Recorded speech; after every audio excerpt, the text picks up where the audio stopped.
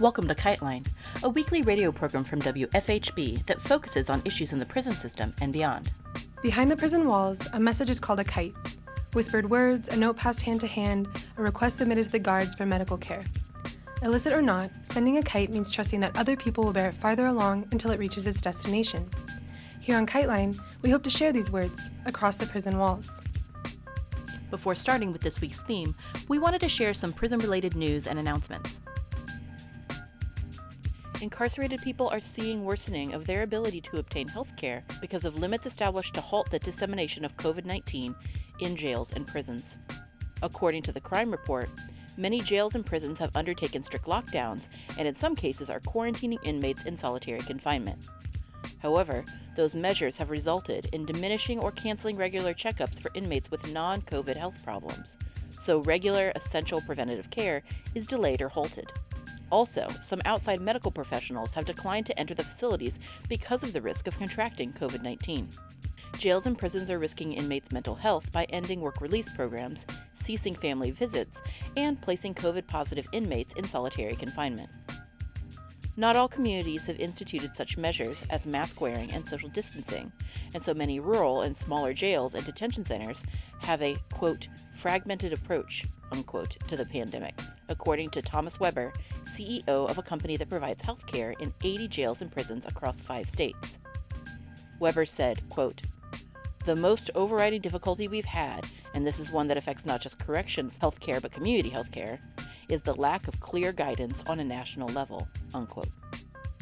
And on that note, we now have a call from our coronavirus hotline about conditions in Seattle.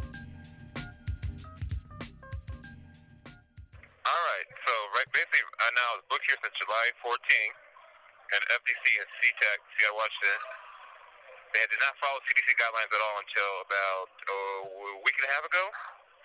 Okay, so I was in segregated housing unit ZA-26 for medical isolation, but based on CDC guidelines, medical isolation and punitive isolation should be separate. So they had me in segregated housing unit under punitive isolation, even though CDC guidelines say medical isolation and punitive should be separate. So I was in isolation for 24 days, and they violated. I had court on July 28th. They denied me my legal visits. My court date was switched from July 20th to July 30th. COVID-19 did not come here until August, I think, 14th was when COVID-19. We had 43 cases in here, 6 inmates so far. That's what I know so far about COVID-19. Okay, I'm going to have him say something about the conditions in here about COVID-19. They ain't here to mess up, man. They didn't want to fix our toilet. We had our toilet gone for at least 20 days. And nobody wanted to come help us. So that's one of the inmates in here. They shut up our commissary for 2 weeks. They gave us cold dinners for the last 2 weeks. We're supposed to get hot dinners, hot lunches, and hot dinners. We've been getting cold dinners for the last 2 weeks and no commissary. No soap, no hand sanitizer, no. The tables are closed with tape, but no, we have not got nothing. We're asking for detention hearings that inmates be released. They're denying all motion detention hearings for people who have underlying health conditions. There's several people with underlying health conditions who are getting their detention and motion hearings denied by Judge Chief Martinez. They're refusing, Judge Yoshida, they're refusing to listen to the Washington State the law where it's exponentially required to those with underlying health conditions and sentences are not getting out. Okay, the quarantine is only 14 days, but they're not letting people out who have underlying health conditions. They're sitting here, and they're not giving us food. And unhumanitarian treatment is what's going on in here. And we're not getting there's several inmates who are qualified who have diabetes, have obesity, have Humira, have Crohn's disease. There's several inmates with health conditions that are detrimental, and they are highly susceptible to COVID-19. They're not even getting compassion. This call is from a federal prison. Conditions release or even on bail. And I'm not getting no detention hearings or out on bail or no home detention, even though I'm qualified. This is my first time ever in any federal detention. And I was booked during COVID-19. And my roommate was Manny Ellis, who was murdered by Tacoma police officers. And they still haven't pressed charges on Manny Ellis' death. My number to write to me is 4996-0086. You can write letters and we will respond. And we'd just like the world to know what's going on in the conditions of Seattle, Washington, and how we're being unhumanitarian treatment by the government. and they're not following any CDC guidelines or releasing any meds. We're not getting any commissary, and we're not getting how to. Basically, they're starving us, they're locking us down, and there's no help for us in here. This week on KiteLine, we finish our talk with Keith Malik Washington. Malik was recently released from prison after many years and has been speaking with us about life on the outside and the importance of supporting those still behind the prison walls. You can find links to our previous episodes with Malik on our website, wfhb.org/KiteLine. And now, here's Malik. I want to wrap this up and talk about something that a lot of people in the free world, they don't really understand. And it's the Interstate Compact Agreement. And this Interstate Compact Agreement is an agreement that states have in which they have the ability to transfer a prisoner to any state at any time whenever they feel like it. It is very rare that you have a prisoner who bounces around from state to state. It's very rare. It's very, very strange. And the reason why I mention this is that Kevin Rashid Johnson is originally from Virginia in the Richmond area. Years ago, Rashid was housed at Red Onion facility, Wallens Ridge. He was in his development and his political development, and was writing many articles that shed light on the abuses that happened within Virginia prisons. And one day he was told to pack his things and he was being transferred. But he wasn't being transferred to another facility within the state. He was being kicked out the state, being transferred somewhere across the United States. Rashid Johnson was transferred to Oregon. When he arrived in Oregon, he was placed in general population. There was a false narrative and lies were told about him before he got to Oregon. And when he got there, Rashid had to address these lies and these false labels that were placed on him by the Oregon Department of Corrections administration. It got to the point where they threw Rashid in solitary confinement, threw him around guys that had some serious mental health issues, withheld proper medical care to Rashid, all kinds of different little abusive repression tactics in Oregon. Rashid expounded on it in some articles that he wrote. I believe one article was published in the Huffington Post, which is called the HuffPost now, but the Guardian, I believe, published maybe an article or two. Next thing you know, Rashid is told to pack his things again, and he's going on a plane trip. He's not going to another prison within Oregon. Next thing you know, June, well, I think it was 2013, Rashid pops up in Texas. Now, remember, all of this is under the auspices of the Interstate Compact Agreement. But it seems like the only time Rashid is shipped out of the state is when he starts to shed light on the civil rights and human rights abuses that happen within the prison system. And the thing about it is Rashid has been transferred quite a number of times to different states. And it all has been behind his exposure of civil rights and human rights abuses. However, what happened in Texas was very, very, very, very, very troubling. Rashid was shipped to a Estelle unit where he was treated horribly. There was a major down there named David M. Forrest at the time, June 2013. David M. Forrest threatened Rashid, told him that we were going to kill you, and you're not going to be doing any of that writing that you were doing wherever you were at. We are going to kill you. Rashid was shipped to a unit called the Bill Clements High Security Unit. When Rashid arrived at the Bill Clements High Security Unit, he noticed right away that the officers were some of the most abusive, racist, oppressive human beings that he ever met in his life. While Rashid was at the Bill Clements High Security Unit, he witnessed a number of prisoner deaths at the hands of Texas Department of Criminal Justice officers. Numerous prisoners mysteriously died at the Texas Department of Criminal Justice run Bill Clements Unit in Amarillo, Texas. Numerous prisoners. I can just rattle off the names. I even know the names off the top of my head. Theodore Schmerber, Christopher Wolverton, Alton Sterling, Joseph Arcade Como, come on, murdered by Texas Department of Criminal Justice employees.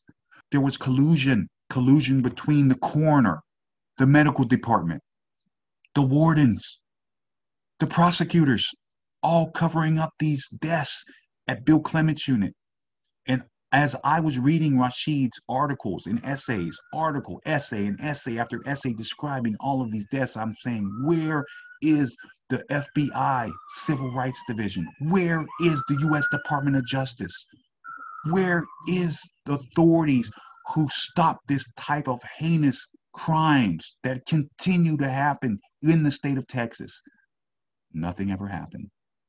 So there was a attorney who was fighting for the families whose loved ones were being murdered. The attorney's name was Jesse Quackenbush, and he did what he could to help these families who had lost their loved ones at the hands of these state actors at Bill Clements Unit, High Security Unit in Amarillo. Even Jesse Quackenbush was not immune of the retaliation from the state. During the time that Jesse Quackenbush was representing these families, his daughter was approached by a man who was allegedly mentally ill. The man sought to attack Jesse Quackenbush's daughter in Tennessee, a totally different state. When the man tried to attack, Jesse Quackenbush's daughter feared for her life, and she shot the man. I'm not trying to justify that, but what I'm saying is she was scared. I don't believe she killed the man. I believe she shot him in the stomach. He survived, but it was something funny. Now, Jesse Quackenbush's daughter is not black. She's not Hispanic. She's a white woman, and she was attacked by a homeless, mentally ill man. And I'm not saying that using gun violence is a way to repel an attacker, but she was scared. And something really remarkable happened. In today's America, you would think that in Trump's America, a white woman defending herself from a homeless man is probably going to get off, maybe get a slap on the wrist. No, that's not what happened to Jesse Quackenbush's daughter. She was charged with attempted murder by the Attorney General in Tennessee. Now I want you to look and think real deep about what I'm trying to tell you, that there is a good old boy system that exists amongst attorney generals all across the United States. You could probably infer that Jesse Quackenbush had made a few high-ranking members of the Texas government angry, and they may have given a phone call to their good friends in Tennessee. See, not too long after that, Rashid was about to become a material witness in some of these deaths that were going on in Bill Clements. Rashid was told to pack his stuff. He was moving, and he was shipped to Florida. I want you to think now, Virginia, Oregon, Texas, Florida. And every time Rashid was transferred, he was subjected to degradation, dehumanization, mistreatment, and abuse. And he was even subjected to assassination attempts on his life. This has become a pattern. It keeps happening, and no one is paying attention. It is my hope that with this interview and this expose by KiteLine Radio, that perhaps we will be able to get the attention of lawyers at the American Civil Liberties Union. We've had some help by the National Lawyers Guild, but we need an outpouring of support and an outcry from the public to ask what exactly is going on with Kevin Rashid Johnson, and why are Department of Corrections colluding, conspiring to kill this man? I think that it would actually start to get pushed out into the national conversation. And it's something that needs to be talked about as we head into the November presidential election cycle. What kind of America are we living in?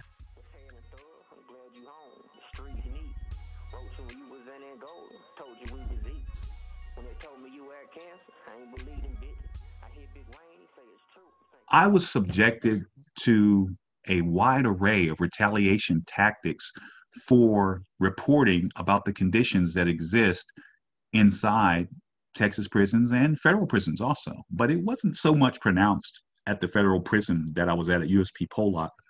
But while I was in Texas, I was subjected to an over-the-top amount of harassment, retaliation, and repression at the hands of employees of the Texas Department of Criminal Justice.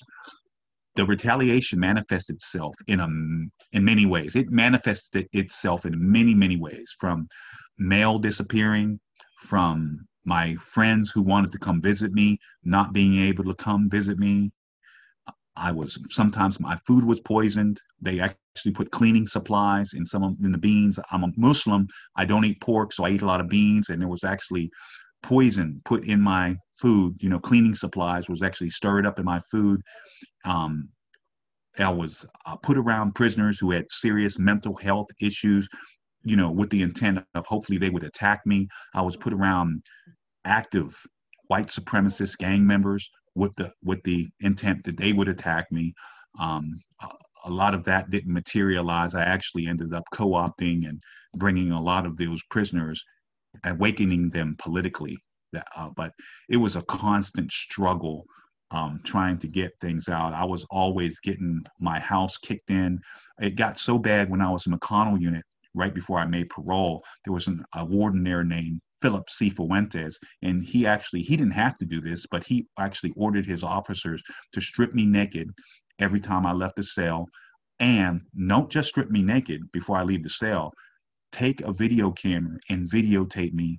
At the time, I could not be pulled out my cell without a lieutenant coming to my cell with a video camera. I would be stripped naked before I could actually go out there and go out to wherever I was going, whether it would be rec, outside to the cage for an hour, or to a shower. I would actually have to be stripped naked. It was so degrading. And as a Muslim, we want to cover our lower selves. We want to cover ourselves. And it's just like they were stripping me naked just constantly and laughing at me doing this. And it was just a very, very degrading thing to do. And it was all because I was shedding light on the abuses and civil rights abuses and the horrible conditions that currently exist in Texas prisons. Thankfully, with the help of Sloan Rucker and all the amazing people in my support group, I was able to get the attention of a Texas representative by the name of Jarvis Johnson and his chief of staff, Caitlin Caldwell.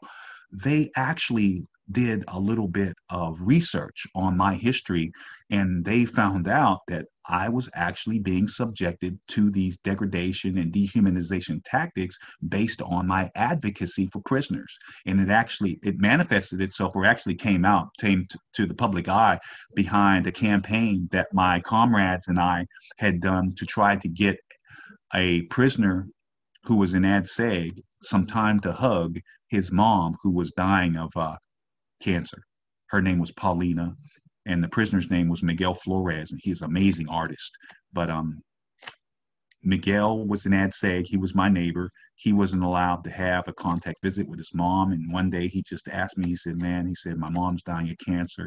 He said, and everybody keeps telling me that if I want to hug my mom, that you're the guy that can help me. Can you help me? And so I asked my support network, starting with Professor Victor Wallace first. I said, Victor, will you please help me try to start a campaign so this guy can have just a hug his mom before she dies? And he said, yes, I'll help you. And then the next thing I know, Marissa, my comrade Marissa, who lives out here in California, who I can't wait to see, Marissa and Sloan Rucker was amazing. Sloan Rucker is just super amazing, just a beautiful human being and organizer and activist who currently lives in Texas. And she helped me, and we were able to create a change.org petition. We had people like Eileen Rivers from USA Today who kind of chimed in and got involved trying to help us facilitate this, but we couldn't. It really was Texas Representative Jarvis Johnson and his chief of staff, Caitlin Caldwell, who really, really helped us push this to the point where we were able to get Paulina and Miguel 2 hours to hug and say goodbye to each other before Paulina would succumb from the cancer. However, I am here to say Paulina is still battling cancer, but she just got evicted from her apartment in Corpus Christi. And I just found this out. So I just said, man, I wish I could try to figure out how I can help from in here, but it's like just telling you about it, we might be able to we might be able to get some help to her and get her some money, or just get her into a place where she can shelter from, especially during the COVID-19 pandemic. However, I was also labeled an STG, a security threat group member, and people at the Fusion Center, the Central Texas Fusion Center, and members of the Department of Homeland Security and others were actually working behind the scenes, directing the state of Texas in ways how to suppress, repress, and harm me. And that was something that got actually exposed when we were attempting to do a Texas Public Information Act, and the Attorney General's office was actually trying to hide the report that the Fusion Center had made about me. We want to see, what are they saying about me that's making this warden treat me in such a way, stripping me naked and just messing with my mail like he was, and throwing mail away, and just really horrible repressive tactics by the state. And this is something that is a pervasive and systemic problem throughout the United States, but it's more so popular, especially with prisoners like myself, who have become very, very politicized and active in their advocacy efforts. Man, there's so many stories that I can give you about the repression, but I survived it. And a lot of people are not going to survive it. Some people might commit suicide. I've had friends commit suicide. They couldn't take the pressure. They couldn't take it anymore. They didn't have the support that I have. So it's important to support prisoners. If a prisoner tells you that he's being oppressed, that he's being abused, listen to him and try to do your best to amplify their voice so we can get them some help. And I'll tell you, before I go, I really want to talk about a strategy that I came up with that it works pretty good. And that I try to develop contacts with the media. I try to create relationships with legislators in the state. I tried to create relationships with activists, and I try to see if we have the empirical data to file successful lawsuits. So media, legislators, activists, lawsuits.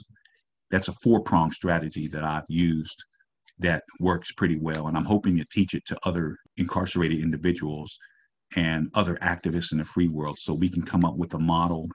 Every situation is different, but we need to come up with a strategic plan to help combat the fascist state of affairs that are happening throughout the United States with prisoners. And it's just not right that we ignore the voices of people who are trapped behind the walls. So once again, I want to thank KiteLine Radio and my comrade and friend Mia for offering me the opportunity to speak with you today. And I hope to get another chance to speak to KiteLine and to our listeners all over the United States at various radio stations about the conditions inside the prison. However, I also want to talk about freedom, and I want to talk about the work that we're doing at the San Francisco Bayview National Black newspaper. I want to talk about the work of IWalk. I want to talk about the work of Oakland Abolition and Solidarity. I want to talk about the incredible work of Blue Ridge ABC. I want to talk about Sacramento IWalk also, who does amazing. I have a comrade named Cullen who is just amazing, and he has been very supportive since I've been out. And I want to, just amplify the voices of prisoners like Jalil Muttaqin, Imam Jamil Alameen, Mumia Abu Jamal, and just countless others who still languish in these slave pens across the United States. This is a poem that I wrote not too long ago, maybe 2 months ago, and it's entitled 12 Years a Slave in Texas. And it's by me, Keith Malik Washington, and I'd like to share it with you. Toxic death flowing out the prison's water spigots, beat down and abused by racist bigots. Confederate gray uniforms they wear, open pride for white supremacy on display and laid bare. I remember all the hate campaigns launched against me. Too much pain, sleepless nights, my mind not at ease. Finally granted parole in 2019, the creator of the universe heard my pleas. But what will become of the comrades left behind? From my desk at the Bayview, whom will I save? 12 long years in Texas, In Trump's new America, am I still considered a slave? I organized prison work strikes, asked for help, little came. Long-term solitary confinement was the punishment. Next door neighbor committed suicide, driven insane. In Huntsville, they had the gurney and the needle, poison forced into your veins. Senator Joan Huffman hid the identity of the pharmaceutical corporations. Senator John Whitmire clandestinely down with the games. 12 years a slave in Texas. Oh, y'all thought I forgot your names? In Texas, the warden conspires against you. The prison guard carries out the task. Ligature marks on our wrists and necks. Attorney General Ken Paxton has no questions to ask. Complicit. Governor Greg Abbott attacked the Panthers. Comrade Rashid and I resisted. Texas contacted the Fusion Center, and they gladly aided and assisted. Anarchists and socialists came to our aid. 12 years in Texas, and still a slave. There is a debt that must be paid. Prison slave laborers buried at Central Unit in mass graves. Broken backs, whips and chains. Today in 2020, happy slaves in Texas still work for free, getting pimped and exploited under the church steeple. I tried my best to wake them up and transform them all into servants of the people. Snitches and rats informed on me. The police poisoned my food. All this and more for striving for righteousness and fighting for the greater good. Branded a black militant and extremist. Every day I was facing hate. It is I, your comrade, Brother Malik, the real enemy of the state. 12 years a slave in Texas. No more tears, only laughter. Getting ready for the next chapter. Freedom is sweet and love is pure. Nube. They did their damnedest to break me, baby, but with mutual aid and solidarity, I was able to endure. The COVID-19 pandemic has the future looking so unsure. 12 years a slave in Texas, a living testimony, here I stand, here to show the world that even the people society throws away have the power and strength to heal our land. 12 years a slave in Texas, a slave no more I be. It is now time for all of us to unify and organize in order to set all the captives free. I'm going to wrap things up right there, and I want to thank Mia from KiteLine Radio. I want to thank all of my comrades and friends. I want to thank my fiance, Nube Brown, for being the person that she is. I want to thank Dr. Willie Ratcliffe and Sister Mary Ratcliffe of the San Francisco Bayview National Black Newspaper. And before I go, I must ask you to please visit the Bayview website and donate something to this paper, because we amplify the voices of prisoners all across the United States. We provide a voice for the voiceless.